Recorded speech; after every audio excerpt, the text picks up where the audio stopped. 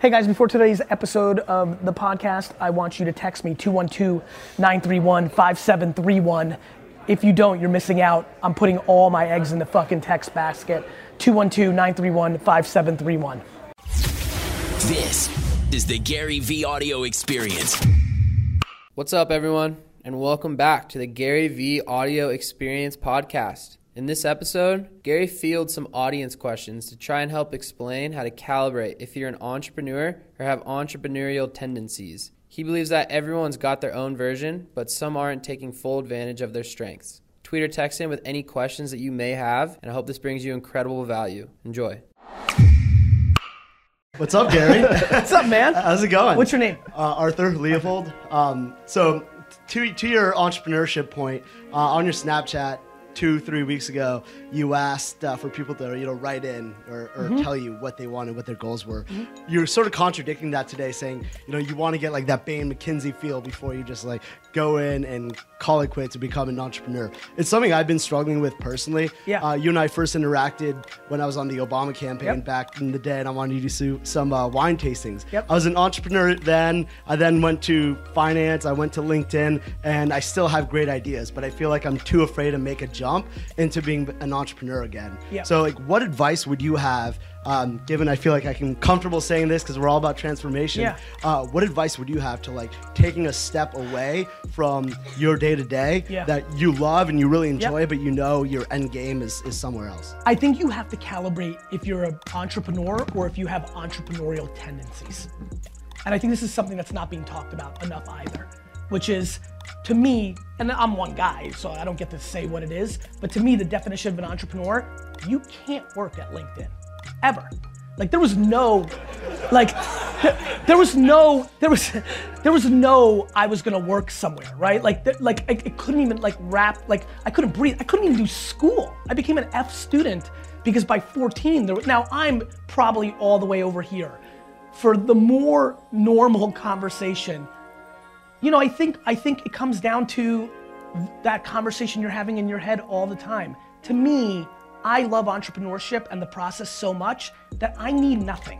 I don't need, I want to sleep on the floor with 4 buddies in a studio in Hoboken because entrepreneurship is more interesting to me than a nice watch, right? I mean it. I mean, it's a very simple equation. You can do it, you just have to give up a lot of shit. And are you willing to? And that's it. And so there's no advice. There's just the conversation you're having with yourself and recognizing that you can have, and you know what's amazing about the internet? You can do both. This didn't exist before. That's why I wrote Crush It. The first book I wrote was really just about, 9 p.m. to 2 in the morning. If you're complaining so much and you don't wanna have a job, but you have to feed your family or pay off your college loans, good news. Your parents didn't have this option, but all of you do. Go home, and instead of watching fucking Breaking Bad, work. And work from 9 to 2 in the morning for long enough until you built something that allows you to switch. I mean, it's quite practical. And there's nothing and you're right, I do contradict myself because the advice is not for everybody's got their own advice. I don't know everybody individually. If we hung for 30 days, I'd probably be able to give a much better answer. But I will say this, if you have entrepreneurial tendencies, that should become your full-time 24/7, 365 hobby. No more bowling, no more, I've never been to a happy hour in my fucking life. You know what I mean? This is time to do what you want to do if you really want it. On the flip side, maybe it's not. In the flip side, there's a lot of times that I wish I had more balance in my DNA. Being on the bowling team sounds kind of cool. Being able to relax and not know that everything is your fault is kind of interesting. When it's yours, it's all every single problem at VaynerMedia, Wine Library, and Vayner Capital is 100% my fault because I empower everybody else that's fucking up. So there's a lot of pressure with that. I mean, I don't know if that answered it, but Absolutely. Yeah, cool.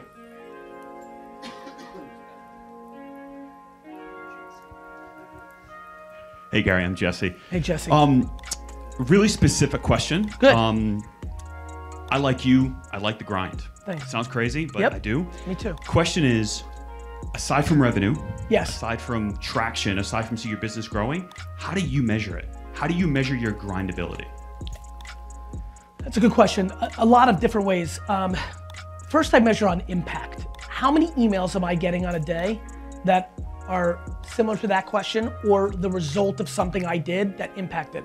So like the Daily V stuff, wherever the fuck you see, and the Ask Gary V show and the books and taking an hour and doing this is hopefully for one person to get, or one person hearing that answer over there saying, fuck, that's right. You know, impact. Like, you know what's really, money's awesome, right? And more followers and bullshit metrics, that's fine. Nothing, and I mean nothing, is like getting an email every single day of your life, or 2 or 4, that start with, you changed my fucking life. Now, when you're scared shitless of the word guru and you don't want to be Tony Robbins or Oprah or The Secret, you're pushing in the other direction too.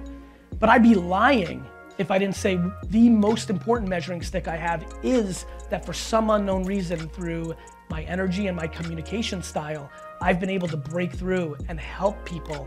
It just, I don't feel comfortable making $50 to $100 million a year just being that, because I myself have cynicism around that.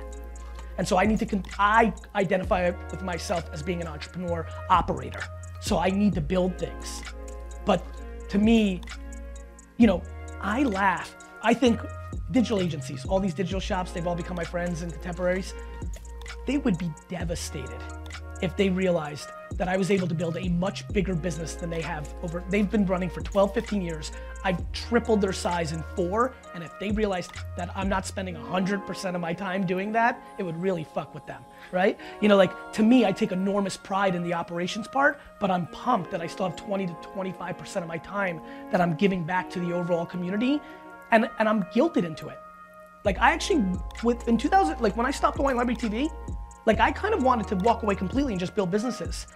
And then I just kept getting emails from Crush It. And they're like, the emails are intense. Like my fucking dad died and then this happened. And then I watched 38 seconds of a YouTube video and good things happened. You start getting worried I started honestly saying, am I selfish to the narrative? I always say, don't be romantic, right? About other things. I was like, fuck, I'm being romantic to be respected as a businessman, and I don't want to be this guru thing. But meanwhile, the only person that benefits is what I want the narrative to be. Meanwhile, all these people, and so that's really how I measure it. Am I capable of putting my ass on 2 toilets of both being a businessman and both being content that drives results for others? That's I know that's not, that's my personal way of doing it. And I think everybody's got their own version of that, right? Are you happy about the way you are as a parent? Do you feel good about yourself as a citizen of the world? Are you deploying enough energy against NGOs and nonprofits? What's the other part of you, even though you're grinding 24/7, that you feel good that you're bringing to the table, is how I think about it. When you're looking at investing in a medium or a new channel, whether it be like Snapchat, Pinterest, the internet way back when, how do you measure adoption versus perception? So when do you know the iron's hot looking at Snapchat, which a lot of people still think is like this sexting thing college kids use? Most people think. Right. And I'm sure we could get Donald Trump to put a LinkedIn shirt on, and a lot of people would see it, but it would speak negatively because of perception. How do you know and judge that? It seems like you're pretty good, so. Because I trust the masses over the tastemakers, right? Because the LinkedIn t-shirt would get negative responses from the authorities and the tastemakers, but maybe not from the masses. So for me, being super immigrant and quite average in pretty much everything but this little thing that we're focused on in this talk, and just, just remembering where I come from. Like, I don't know, I feel much closer to Sally, Arkansas than I feel in my body to any of my rich friends that now surround me 24/7, 365. It's the taste in my, it's funny, I ran into Clive Davis, right? His son was came up, I met him somewhere and we were at a Knicks game the other day and he's like, meet my dad, and I was talking to him for a little bit.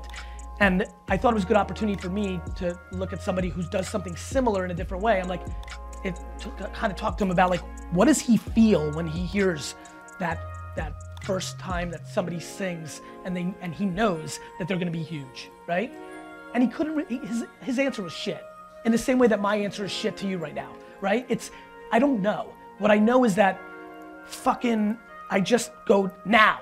Like, it's literally so ridiculous. Like, I'm almost embarrassed by the lack of answer for this. I pay attention, I put in my work, I watch people, you know, I do silly real life data stuff like look at the app store and there's some yellow app at the bottom, download it. Like, I'm a practitioner.